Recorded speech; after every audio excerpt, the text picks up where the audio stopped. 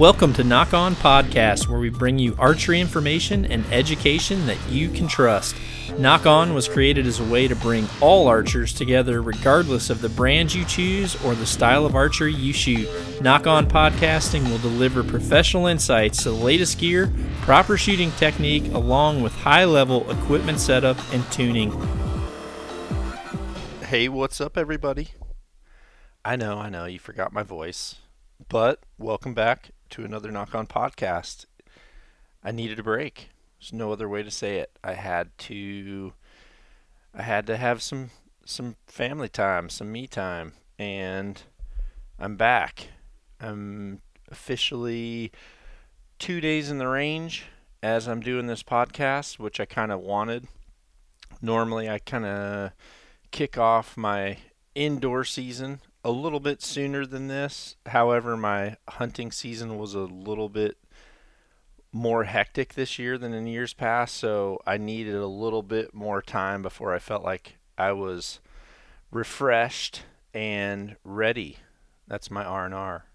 Refreshed and ready for, to kind of reset and kick off everything once again, starting back in the range, polishing, getting my crap in order, and kind of identifying all the crummy habits I've made throughout the last 6 months chasing animals around. So I really don't know where to start. I've got some awesome questions from you guys that I've been holding and waiting for some podcasts. I've got a couple different podcast guests coming up here over the next week that I think will have some good podcast content, people that are coming to hang out and do a little bit of shooting with me and kind of work on getting their bows set up and so forth. So that's always good to have subject matter when it's fresh in your head. One of the things that's hard for me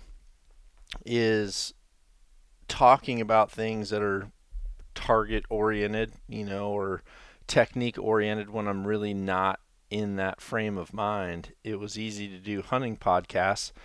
However, I did limit the number of podcasts that I was doing during the hunting season just because I really wanted to make sure I was enjoying those for what I do enjoy out of hunting, and that's the experience and getting to take it all in and not, I didn't want to over consume it with just trying to make work out of it, so to speak, by always having to do a podcast. And when everybody was in the mood and the time was right, we did it. A lot of times other people wanted to do them more than I did, so that's what happened.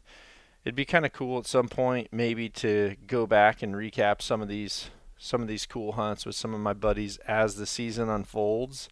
I know that a lot of people that I've been working with and training with and everything over this past year, people I've done custom bow builds with, they're all really passionate about doing some indoor archery and a lot more training leading up to hunting season again. So I'm going to be a lot more, a lot more adamant and quote unquote a lot more professional about talking a little bit more through those moments and getting a lot more videos as I'm taking people, getting them into their first bow or doing a bow build or things like that. We're making a lot of adjustments here at our HQ for me to be able to do that. It's next to impossible for me to do it on my own. So I'm really trying to do my best, and I was dangerously close to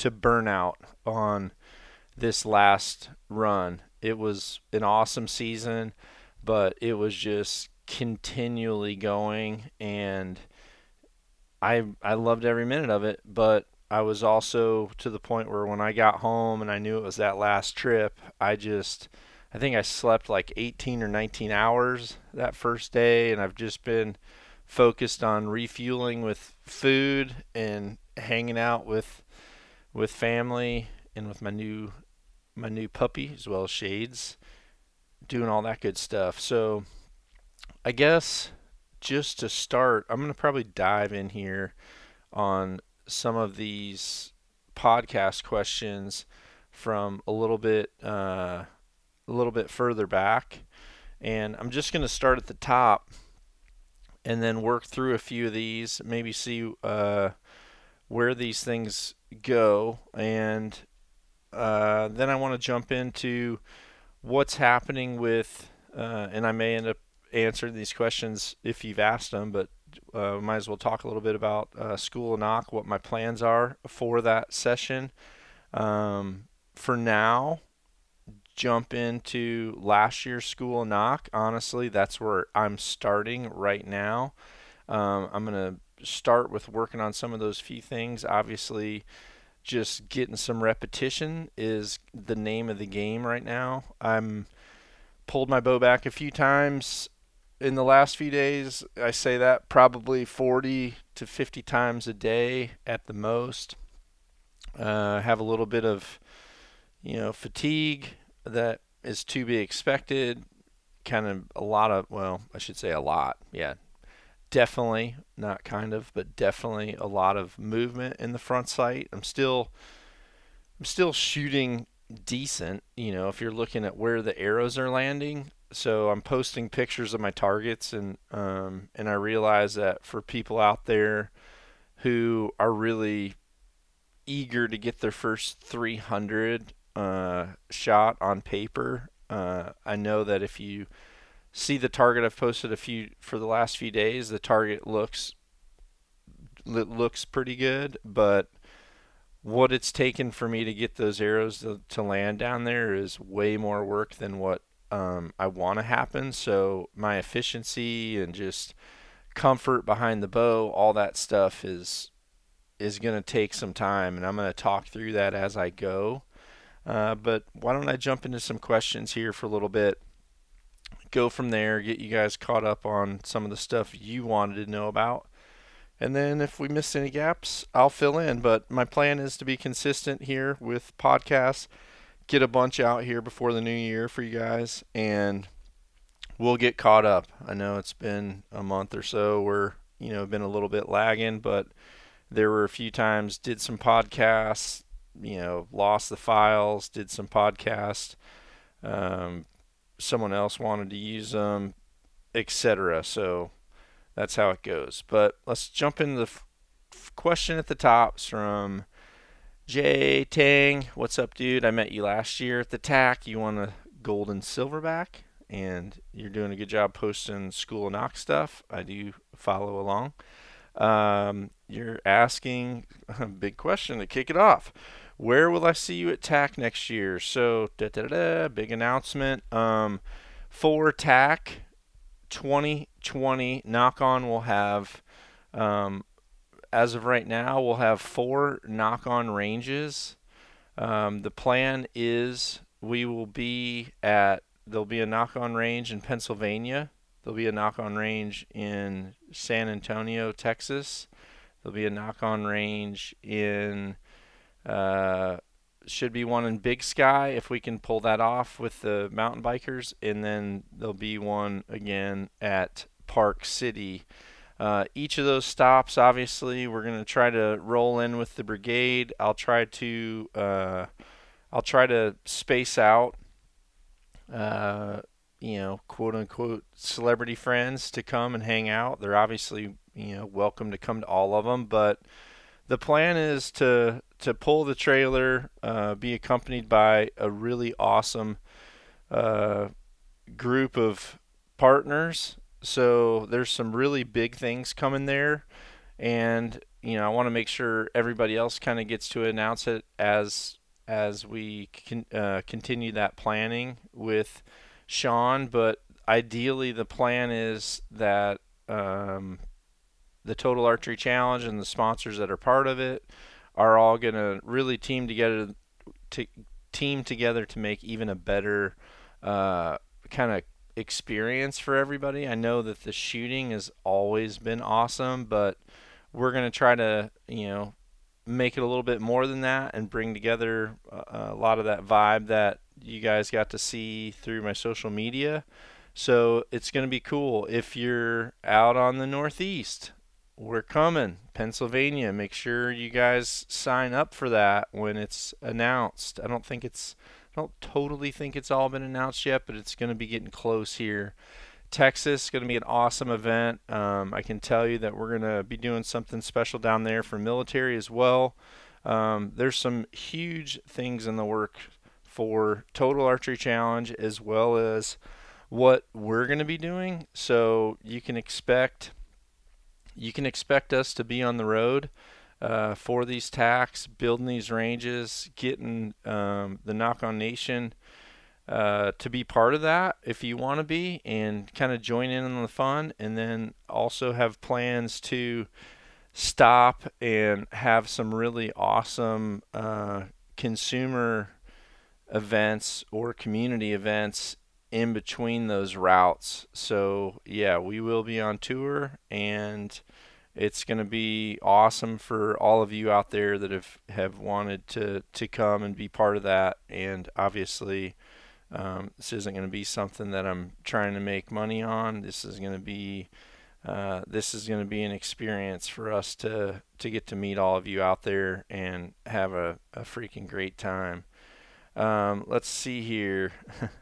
Best part about living in Iowa? Well, it's not right now when it's freezing cold and hardly any snow on the ground, and it's the second gun season. That's definitely not the best part. I think the best part about living here is the people, and I don't know, it's convenience too. Honestly, where I'm at, I'm just kind of I'm southeast of Des Moines, so where I'm at, we're able to kind of enjoy Des Moines, Iowa, which is a cool little town. West Des Moines is developing really nice. We have a lot of good times over there. Sharon and I enjoy happy hours when we can do them, and obviously for the last 2 or 3 weeks, that's been a focus, catching up on happy hour time. But obviously the hunting is great. That's why we moved here. We came here to be able to sell what property I had, accumulated in Iowa, or I'm sorry, in Wisconsin. And when I wanted to be able to make, a step up from that, I was looking everywhere. And one of the things that stood out was the cost of land in Iowa was a little bit, I guess it was more reasonable than Illinois or Minnesota, and it gave you the ability to actually use more tags as a resident. So I really wanted to find something down here just because I really enjoy not having to travel as much as what you might think. During November, if I can stay home and experience really fun whitetail hunting from home and not really have to move around, that's what I prefer. So that's been what I've been getting. I was able to get a little bit more property in Iowa than what I had in Wisconsin, and just kind of continue to build on being able to have a little bit of a farm. I do a little bit of row cropping, not a lot, but I do have the ability to do some some grassland projects, which is kind of fun. And then the people are just awesome here. I just continue to meet just awesome people, and I knew I was in a cool state the first week that I moved here, because I went to get my driver's license and went into the DMV, I think the lady asked me, if I had this, and this to get my driver's license, and a lot of that, there's no way that I could have had it yet, because some of it I needed the driver's license in order to get this, or this. I forget what they were, but I finally just kind of told her, I'm like, listen, I'm a resident. Here's, I've got my kids' school. Here's all my, my kids' school information. We're going to school. Here's where he signed up for the team, and I was able to get a driver's license even though I didn't have all the stuff that I needed on me at the time. So it was pretty cool just to see someone that was really friendly and kind of understood. And I certainly hadn't had that experience with DMVs and in other states I've lived in. So that kind of stood out right away. Just really good people. Obviously, amazing hunting, more reasonable costs on land.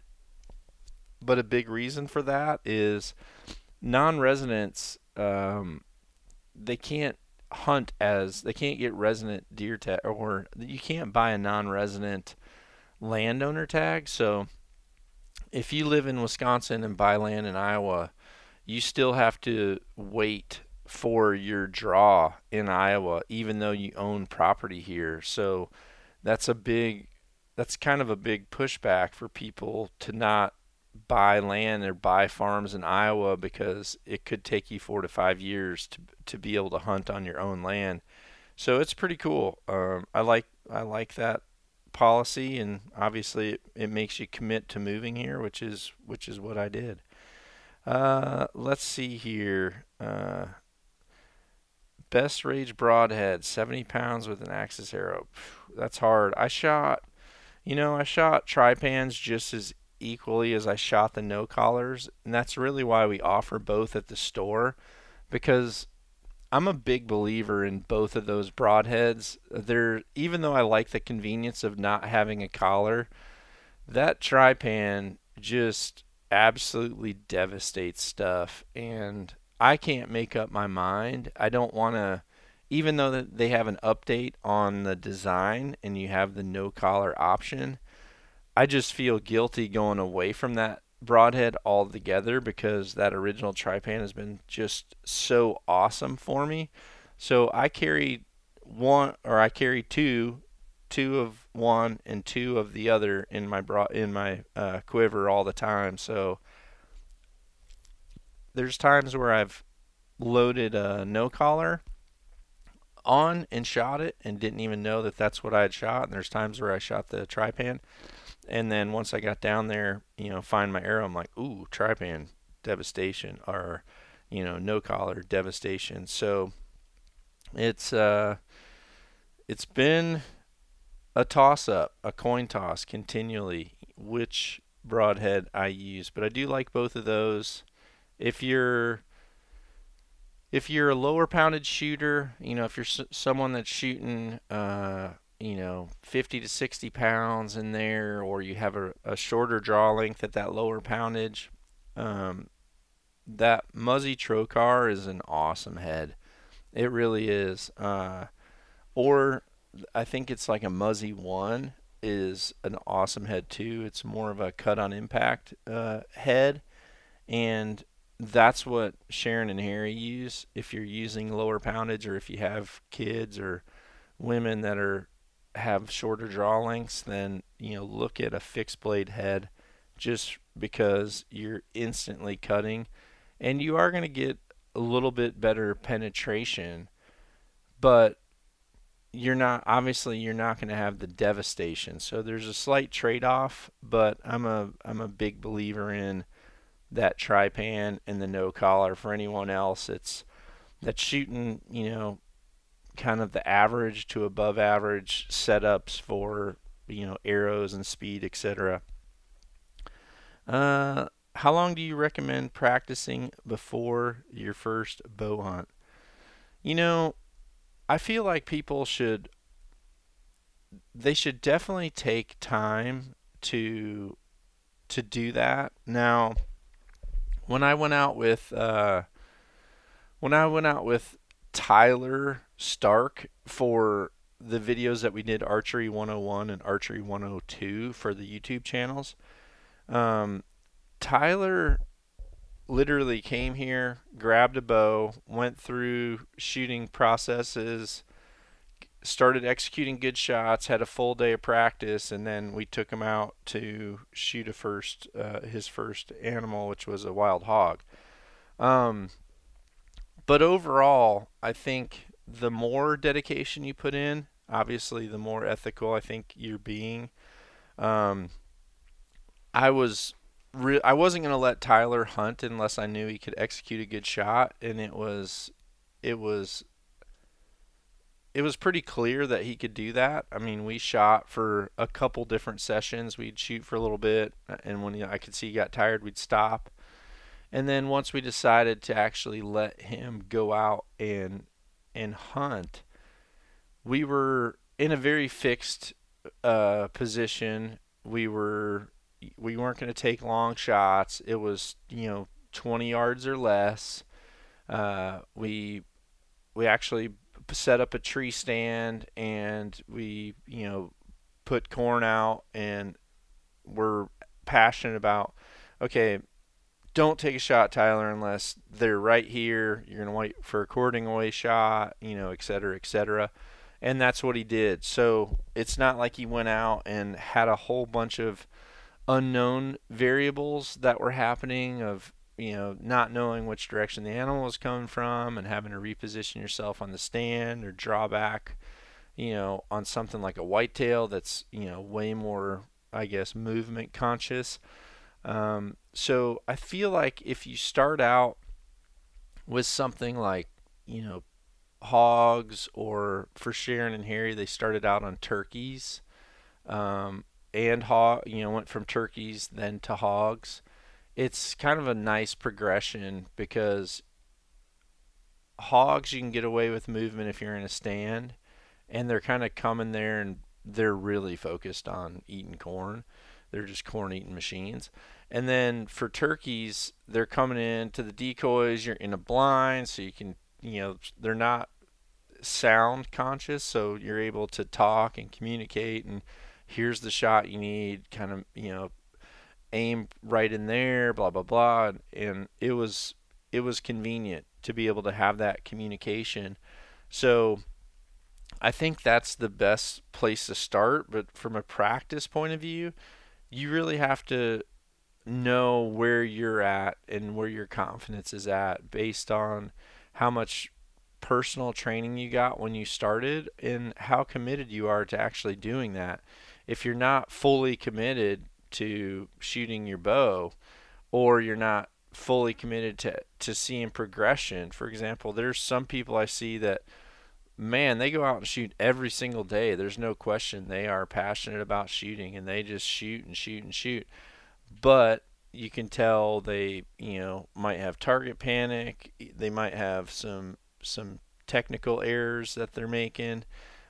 Maybe not doing their due diligence, following through with, even though I'm shooting my bow, am I consulting with people that can help me make sure my technique's in check, etc. Or, just look at what you're doing on the target. If you're missing your whole target butt, and you're going through arrows because you're not able to be consistent on the target, then obviously you don't want to go out and sling an arrow at something that's alive. So if you're able to be consistent on the target and you feel like your comfort level is consistent, then I would recommend getting out there and letting it happen. One of the things that's really, really awesome for hunters to get to experience is that Total Archery Challenge that we talked about at the beginning. There's a lot of them.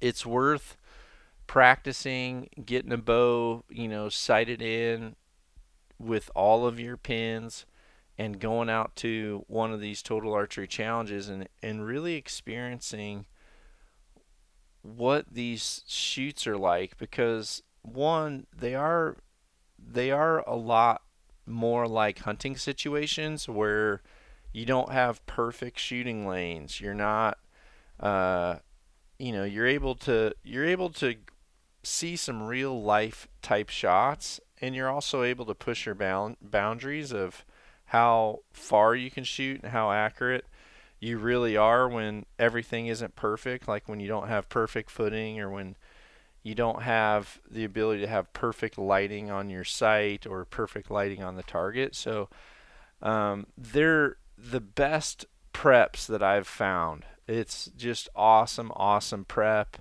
You're able to communicate, talk through your mistakes, and and if you sign up, you're able to shoot targets more than one time too. So That's really the best prep out there. If you can practice for a little bit, make sure you're being consistent on your target, you're confident with your sight marks, then from there, maybe go to one event where you're able to see some targets in some hunting presentations and be able to go out and just learn where you made some mistakes. Honestly, it's hard to say what you're gonna learn, but if you go out there and shoot some, then you're gonna learn. I know that for me, I went out on I think it was the last day last year at Park City, and we did a charity shoot with Black Rifle. And even though I'd shot for a few days before that, when I went out for that day, um, I made a couple stupid mistakes on that round, and I mean you can go out and see them. I wasn't I wasn't perfect in where I was hitting compared to other days, but what happened was I had a rangefinder that I ran out of batteries on for the first day, and then I went out there with the different rangefinder and realized I was getting slightly different yardages on my cuts, and was just being so dependent on what just my rangefinder said. And then once I kind of had some consistency in where I was hitting, which wasn't exactly where I was aiming, I kind of double checked mine with someone else's and then realized, oh, this thing is not calibrated the same as what I came out here with for the first couple days. So I made mistakes. And obviously that's something that I identified, and the next month when I went hunting, I made sure that on my hunting trips I had two rangefinders with me that were both calibrated to hit the same numbers when I was rangefinding. So it was a good learning curve for me. All right, let's see here. Any trusted bow shops in your old stomping grounds in Illinois? I'm a new archer, about 8 months of practice. It's been hard to find a shop that wants to take the time with the right adjustments.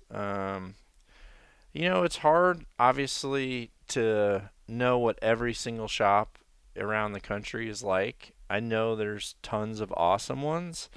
Um, like I said before, one of the things that I would recommend is, and this is a good time of year to do this, make sure you just communicate with your shop that you want to take that extra step above what they're doing for people that are just coming in buying setups, that you want to have some one-on-one time, that you want to make sure that you have as good of personal attention and personal contact as possible, and just ask them flat out, is there a slower time of the year, slower time of the week where I can come in and really have some one-on-one time and, ask a little bit more questions and have someone really watch me in the shop.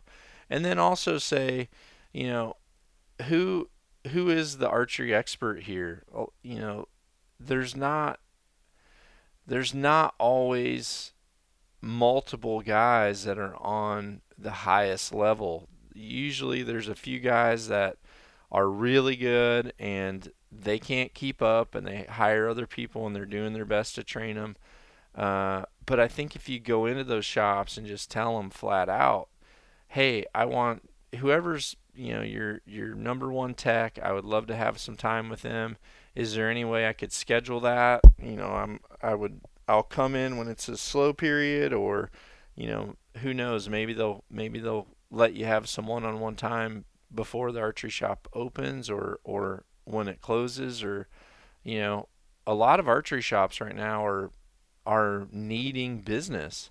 So they may come in and start having some one-on-one time on the days where maybe the doors aren't open to the public, from a retail point of view. So my recommendation is to ask that. I can't keep up with the shops. I know that this next year I do want to make a valiant effort to head to some shops and just to hang out and do some, do a little bit of training for their guys if they want it, or training. My plan is with our trailers to be able to be mobile this summer and make some stops along the way and post where we're going to be. And if people want to just come and have a free parking lot seminar, then come on, throw a knock on hat on and you're there, you're in. So that's the plan, but I don't know of any that I can 100%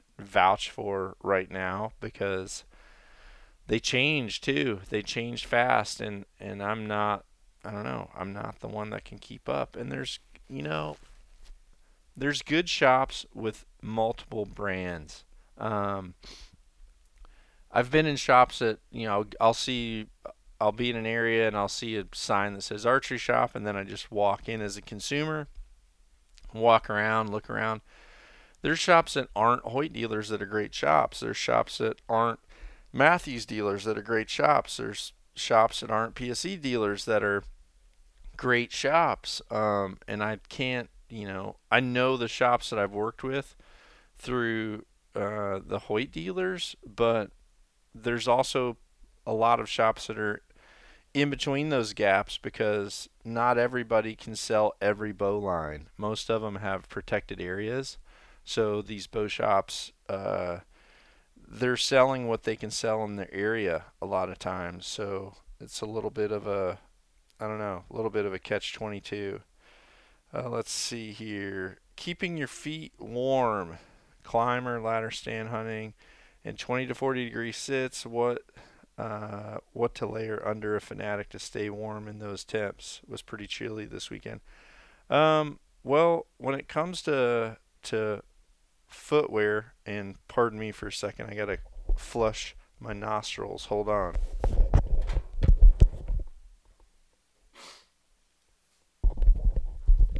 Sorry about that. I'm draining. What I do is I'll always have full wool socks.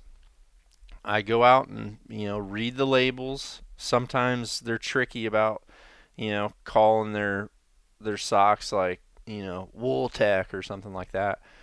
I like a full wool sock. They're great for limiting odor as well. Honestly, are they a little scratchier on your feet? Yes, but when it comes to warmth, they're awesome.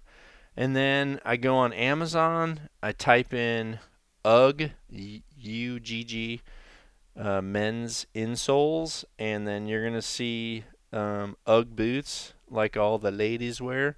They have insoles for men that are, that sheep, the full sheep wool type insoles. I'll put those inside of some Alpha Burley 1600s, and I do really well. Obviously, high winds, a metal tree stand at the bottom of your feet definitely radiates cold, but that's been my number one warmest go-to.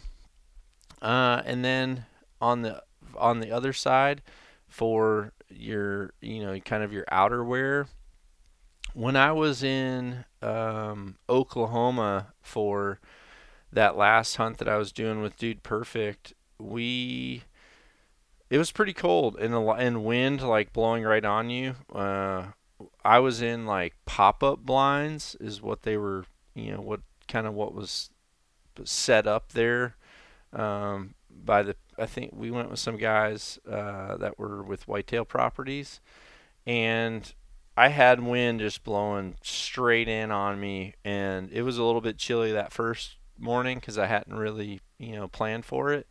But then what I did was I wore the heavyweight wool, and then I wore the Fanatic top, which obviously is like it's a heavier weight insulation layer, and then I wore a shacket underneath, and then I wore the Fanatic. And honestly, I was kind of overly hot, so the next time I took the Fanatic top off and I just carried in a black, I think it was, I'm trying to think what they called that jacket. It's more of a fleece jacket. It doesn't have a wind layer, but it worked really well. And with bibs, I just stay so much warmer with bibs. I did have the Fanatic bibs on, and with the Fanatic bibs, all I had on was one layer of the heavyweight wool, and then one layer of the heavyweight synthetic, and then the bibs. That's all I had on for the bottoms. And then I always get calf high, or almost like knee high wool socks, by the way. So I do have a sock that goes as high up my leg as possible, and I really feel like that helps a lot as well. So hopefully that helps you out. Honestly, once you start to understand how the Sitka system works, you realize you're not having to be like Ralphie's little brother from Christmas Story walking around hunting anymore. The Fanatic set, if you have, some good base layers, the Fanatic, especially like for me with the bibs, because the bibs come up, they kind of hold a lot of internal or like your core temperature, and then the outer jacket, is pretty dang hot and toasty as it is if you just have, the correct layering underneath. For me personally, I like to have a heavyweight base layer. Honestly, right over the top of my heavyweight base layer is where I wear my Hex. Then I'll put on like a Fanatic hoodie. That way I've got, I really like the Fanatic hoodies because you can flip the little fleece muffs over your hands if you're not wearing gloves all the time. Then you've got your insulated hood to put up, or your face mask, and then obviously you can put a vest over the top of that or that Fanatic jacket, and it's more than enough for me. I've done really well with that. Next question here, and I haven't been reading who these were from, but next question anyway is from Snowinski. Snowinski 87. I don't know. It's hard. I don't know if that's an actual last name or if it's something clever. So I don't really know when people make these cool Instagram names where you should enunciate. But you're asking for post-rut tactics. So, yeah, I've got another tag I can go put to use here pretty soon, and I'm sure that I will. So, I've had this question many times over the last 2 weeks. It seems like now that I'm not hunting, I've become the person to ask by my friends of where should I go today. I don't know where you should go. I just tell them all the same thing. Post rut, they're going to be food or cover, just like me. I've told every one of them the same thing. I'm like, hey, if anyone wanted to, put a hitman on me right now, it's pretty easy. Happy hours or bed. That's pretty much where it's at. I was depleted. I was down about, I don't know, probably 16 pounds of muscle mass, was soft in areas I don't like to be soft in, and shriveled up. My arms were like knocking around in my sleeve cuffs. I felt like I had some shriveled up guns, or someone had stretched out all my sleeves or something, and yeah, I wasn't really liking it. And so obviously I'm recuperating, trying to sleep, trying to eat clean, and just trying to, I don't know, rebuild and start over again. That's what these bucks are going to be doing too. They're going to be going to food. They're going to be, while they're there, they're going to be scent checking probably a few does nonchalantly, to see if there's any, post-rut secondary estrus does coming in. but for the most part, they're just going to be coming to food, coming to grain. If you've got standing beans, standing corn, if you have any types of plots that aren't snow covered, if you have turnips that are frozen and now turned to sugar and they're exposed and there's still some left, that's where they're going to be. I've often said this is another project I've really considered to do, but honestly probably one I will never do just because it would be really hard to force myself to do it. The workers whitetail experiment that I did this year through Instagram was one that I've wanted to do for a long time, which was, just find 5 hours a day and hunt. And maybe it's not the prime time hours. Maybe it's just, I can only pick and choose one time a day to go out for a few hours. What time would that be? So that's why I kind of went with that 9 to 2 plan, and it worked out. It was peak of the rut, and it did work out. Another thing that I've considered doing, or I believe that you could do, is I've often said that if I didn't try to hunt at all in November, then I feel like I could probably fill all my buck tags during the opening few days of the late season, at least here in Iowa.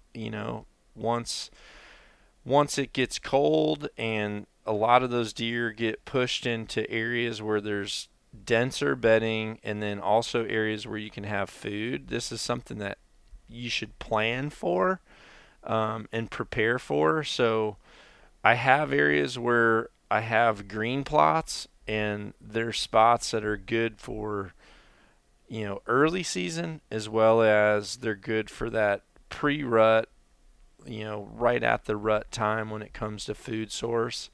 But then there's areas, once it's rut, I'll get into the areas where there is some food source there that's something a doe can pop into, or something where the does have higher concentrations. But there's also thick bedding real close, like pretty much right there. And in some places I've created that habitat so that those bucks can still, come up and get those does and kind of keep those does in those thickets and stuff like that. Now, during the late season, if you know that you have a place that has good cover to where during those gun seasons your local deer kind of head to for safety, or if it's a place that you can give that or offer that to the deer, have these areas that are super thick, and maybe you don't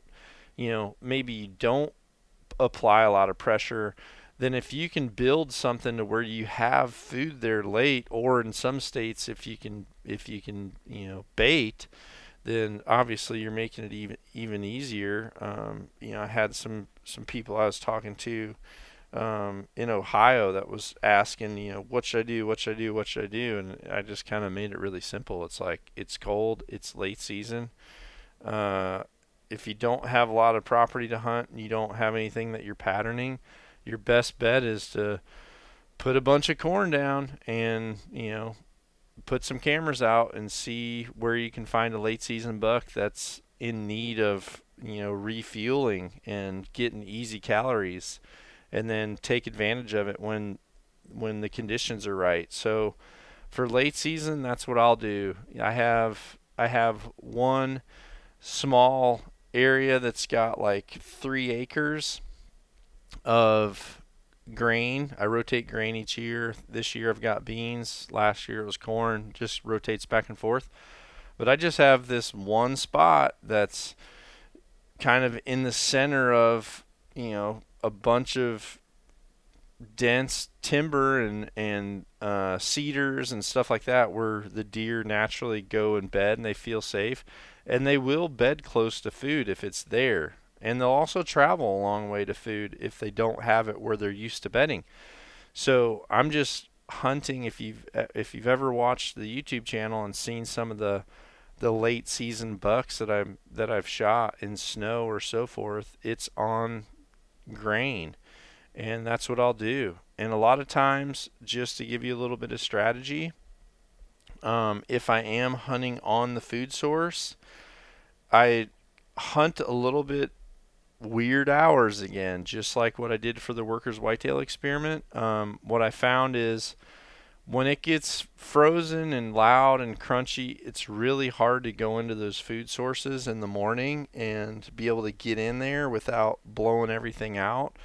So what I do is I try to just monitor cameras and see when that field is starting to liven up for the afternoon hunt, and then I try to get in there about an hour and a half before that first activity. So honestly, during this time of year, I'll be going out about 12 o'clock or 12:30 in the morning, or not in the morning, in the afternoon, and then I'll hunt that 4.5 to 5 hours in the evening. And one of the things, if you want to be successful right now, that could really help is a partner system.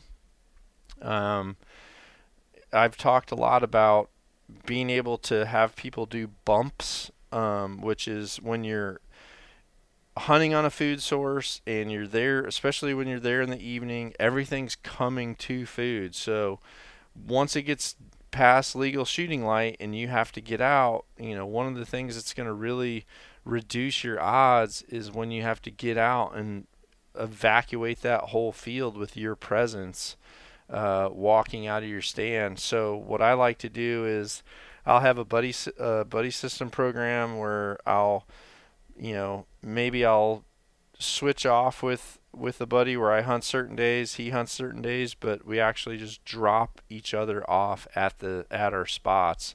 So we can drive in there with the tractor or drive in there with the truck, get dropped off, drive out, and maybe it's a spot where you can actually walk in without blowing stuff out. But when it comes to exiting, you need to be able to come in there when all those deer are at that food source. You need to be able to have something come in there that's more natural to them to evacuate that area. And for me, I found that just a truck or a tractor works the best. So I'll go out and just call them and be like, hey, I'm ready, come get me, and then just let them drive in, and the deer kind of look around, and then you see them all kind of trotting off. But you just don't put near the pressure than if you get out of your stand or get out of your blind and they feel that pressure that they felt for the last several weeks during the gun season. They're gonna feel that again. But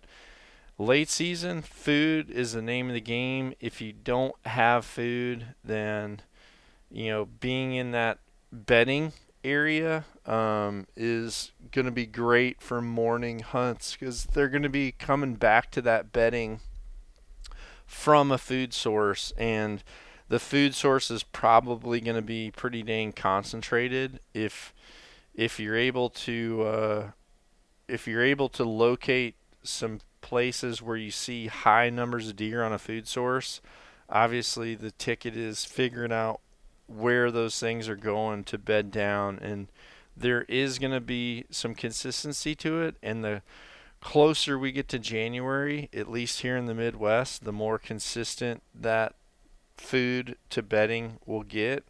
If you're in the South, obviously right now this is getting to be prime time. It was always my favorite to hunt down in Mississippi between Christmas and New Year's. That's like prime time down there to be out, and seemed to be the time when I always saw the big ones. So if you're in the Midwest, get on food. If you're down south, at least right now when this podcast is coming out, obviously this is the time to be in the thickets and getting some of the rut activity. Next question here is from, let's see, Charles Redman, I think it is. Is asking about seated shots on whitetail and how to draw an anchor. Honestly, I was doing this just yesterday for fun in my morning practice. I had practiced for a little bit and started to get tired, so I ended up making a cup of coffee and was kind of just letting myself settle down and let my stamina rebuild a little bit before I shot a few more ends. And that actually brings me to a good point. Right now, I'm not in the shape to go out and make good shots for a full round. Honestly, it took me a few shots to find a quote unquote good shot, and I can tell once I'm shooting that third or fourth arrow after 5 or 6 or 7 ends, I'm not near as dynamic on the back wall of my cam, and I maybe feel like I'm aiming a little bit too long, etc. And I'll end up letting down, trying to get a good shot. Once I feel myself doing that during these first weeks, I'm not afraid to maybe not be in the habit of shooting 4 arrows, go down, come back, shoot 4 arrows, go down, come back. I might go over, have a little bit of coffee, maybe scroll through some text, scroll through my phone, etc., and then step back to the line and try to finish with good quality shots. Because one of the things you need to focus on right now is we're training to polish up any type of poor habit that we've had. And during the hunting season, that is the number one place where you start to forget steps and rush through your shot routine. So you really want to be able to slow down, recharge, and focus on, if I'm going to make a shot, I want it to be a good one. There's times where you can tell you're moving around a lot. You might have been in the pocket a little bit too long. And right now, these are the times where some of the best shots you can make is identifying that it's not a good shot and letting the bow down and waiting for you to recharge so you can make a good shot. If you can do that, then you're making progress. So I was in the process of doing a little bit of a recharge. I had shot, I don't know, maybe I shot 6, 7, 8 ends in a row, and I could feel like, my last arrow each round was kind of getting a little bit worse and worse. So then what I did was I just made a cup of coffee, ended up having that cup of coffee, and then I was getting ready to start shooting again. But as I was kind of thinking about finishing my round, I looked over and saw one of my chairs from my blinds in the range, and it was just bugging me that it was sitting over there out of place. But obviously I'd brought it in from a hunt and just set it over there during the season. And then I thought, you know what, I'm gonna just make a couple shots from a sitted position just to see what's going on, and put a block target down there. And I just sat in my blind chair in my range and drew back and made several shots. And I sat there and thought, I don't talk about this enough. I really need to tell people that, if they're always hunting out of a blind, that sometimes what you need to do is just, take one of those chairs, set it out on the back deck, and put your archery target out there and practice from that position. And that's really the best way to do it. Honestly, if you're seated the correct way, then your anchor and your peep alignment are going to be the same as when you're standing. You really want to have your knees facing straight forward of your shoulders, just like if you were standing, presenting that target, right to your left. Just imagine, what you could do is you could go in front of your chair. You can stand just like how I talk about. When you look down at your feet, you want your front foot toe in line with your rear foot the main ball of your foot. So that way you have just a slight neutral stance. And if you have that, then just go ahead and sit down. And that's going to allow your hips to be directly underneath your shoulders, and then you can make your shot. And this is one thing that's important, because I'm trying to think where I was, but I was with someone, and we were in a blind, and they were hunting, and as we kind of got position in that blind, they were sitting forward looking out the window, and I asked them, I said, how are you going to shoot like that? And they just said, I don't know, it's just always, I've always sat like this. What do you mean? And I'm like, well, if you have to shoot right now, are you twisting your shoulders all the way like away from your knees in order to shoot? And he said, yeah, I've never thought about it, but yeah, that is what I do. I said, man, when you get in a blind, I said, you need to be able to have it so that your knees are almost pointing out the side window, and your shoulders, the line of your shoulders are pointing out your shooting window. Just like if you were to stand to shoot a target, that's what you need to do. Otherwise, you're shooting across your body. And if you're shooting across your body, then yeah, it's definitely going to feel awkward and feel uncomfortable, and also your ability to aim, because you're going to be fighting against your torso that's trying to return back to center. So pretend like you're standing facing a target to shoot. When you're in that position, just bend your knees and sit down and sit on a chair, and practice from it. If you do that, you're going to get way more comfortable drawing and anchoring, but you should be able to do it exactly the same if you were standing. I tell people a lot, if you're not able to draw your bow and let your bow down from a sitted position, then you're pulling too much weight. And that's one thing I used to tell people when they came in the archery shop and they were trying to tell me what poundage bow they wanted to shoot. I would just have them sit down in a chair, and I'd just say, okay, go ahead and pull this bow back. And if they would have to lift the bow way high in the air and pull down and contort themselves to get the bow back, I'd just say that's too much. You need to be able to just lift the bow up, point it at the target, and pull that string directly back to you. If you can do it from a seated position, then you're going to be in good shape. All right, well, we're getting close to the 1 hour mark here, so I'm going to just talk a little bit about where I'm at from the indoor shooting and what my plan is. So this year, my plan is to kind of go through some of that School of Nock stuff. If you're on Instagram, and this is, I think today is the 16th or something of December. So I'm about 2 weeks later than normal for when I kick in gear. I'm going to take a couple weeks to just be adamant about shooting a little bit every single day.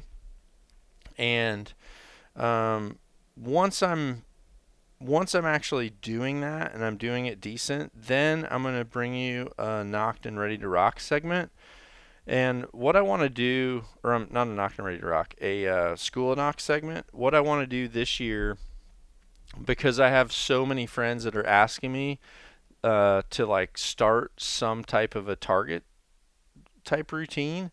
So my plan is to take a hunting bow and I want to walk you through the steps of taking a hunting bow and making it target ready. So we're going to make a few changes to a target or a hunting bow to get it a little bit more refined for target shooting, and that way we can put a little bit more attention on shooting indoors, really working on technique, but also really starting to give yourself a baseline for how accurate you you can be if you are maybe having a little bit more of a target oriented bow setup.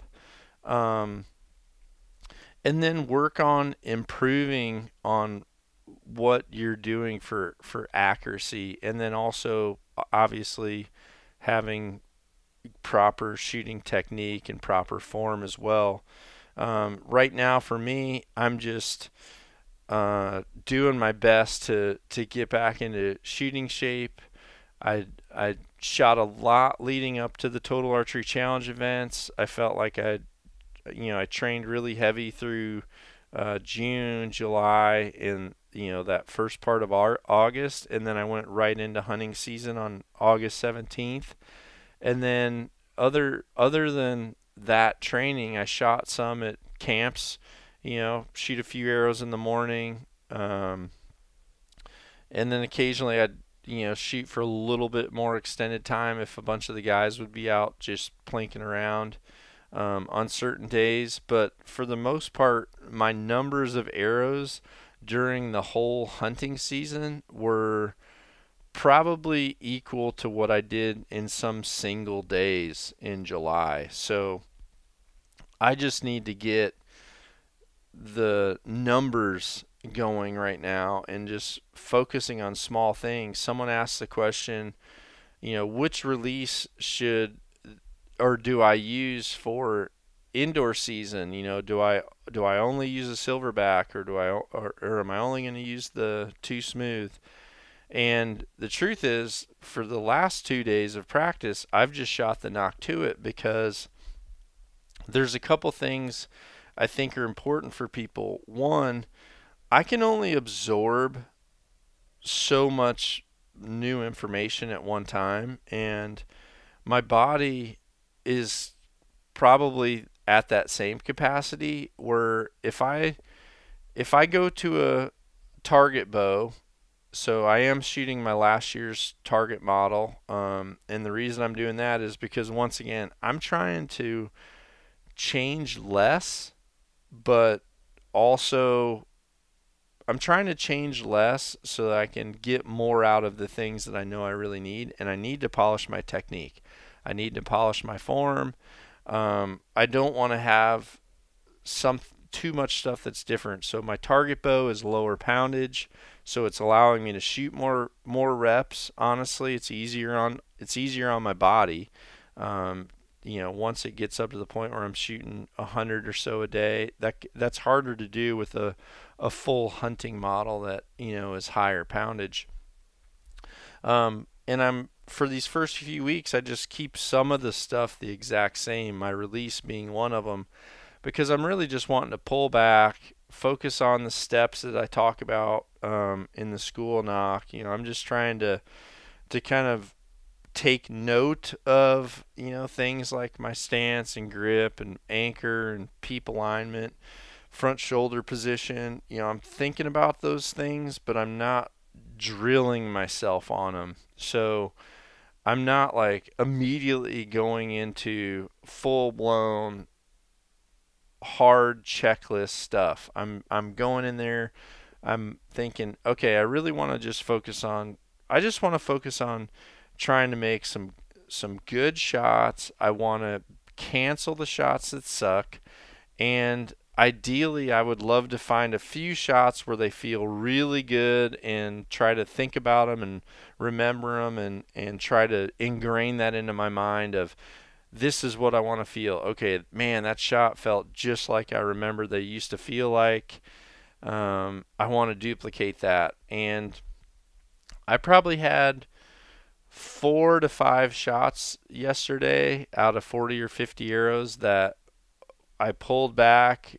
Everything felt effortless and just everything just clicked, and the shot broke and the arrow went right in the center. So I'm, to be honest, 10%. I had 10% of my shots were what I refer to as a 10. So during the School of Knock segments, and you can find those on the YouTube channel, we talked about finding your 10. So I know what my 10 feels like. I found a 10 10% of the time. during my first, well, technically it was my second practice session. I got it 10% of the time.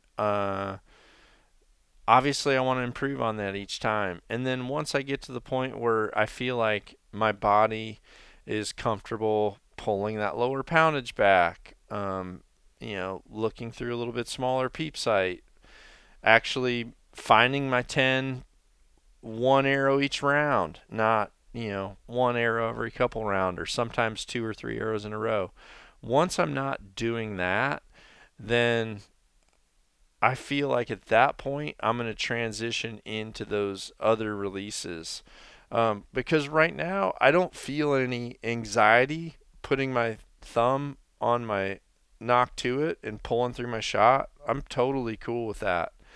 Now, if I felt like I was going into this training season with a bad case of the yips, then yeah, I would highly recommend you having a slightly different process in mind, and honestly probably going to a blank bale, getting your Too Smooth or your Silverback, and remove the sight, remove the, aiming at a bullseye part of the equation completely out, and just focus on drawing back, letting off the safety, pulling through the shot, and executing that way, and not putting any emphasis um,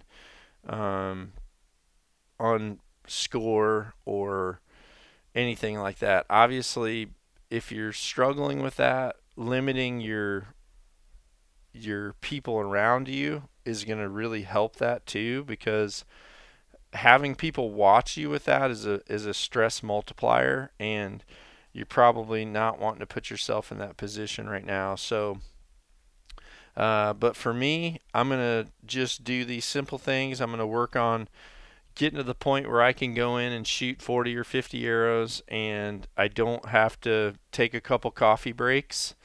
And I feel like the next day, like today I'm going to go shoot here in a minute. But I definitely feel some soreness that I'm gonna have to deal with. So I want to get to the point where I don't have that as well. I want to get up and say, okay, I'm going to go to the range, and I don't really feel the 40 arrows that I shot yesterday. And once that happens, for me personally, at that point, I will transition back to the Silverback and the Too Smooth. I'll end up warming up with my Silverbacks every day, and then I'll go to working with the Too Smooth. One of the things that I'm going to talk about this year in the School of Nock segment is what a hinge release brings to the table, and what you could learn by using one of those during practice. So, and I'll do that naturally once I'm personally doing that too. So that's one of the things that I think is important. Last time when I did the School of Nock, I walked you through, this is what I'm working on. And so this year I'm going to work on doing that School of Nock just like I normally do. And then I'm going to work on some additional things as I get deeper into my target season. So that's what I want all of you to do.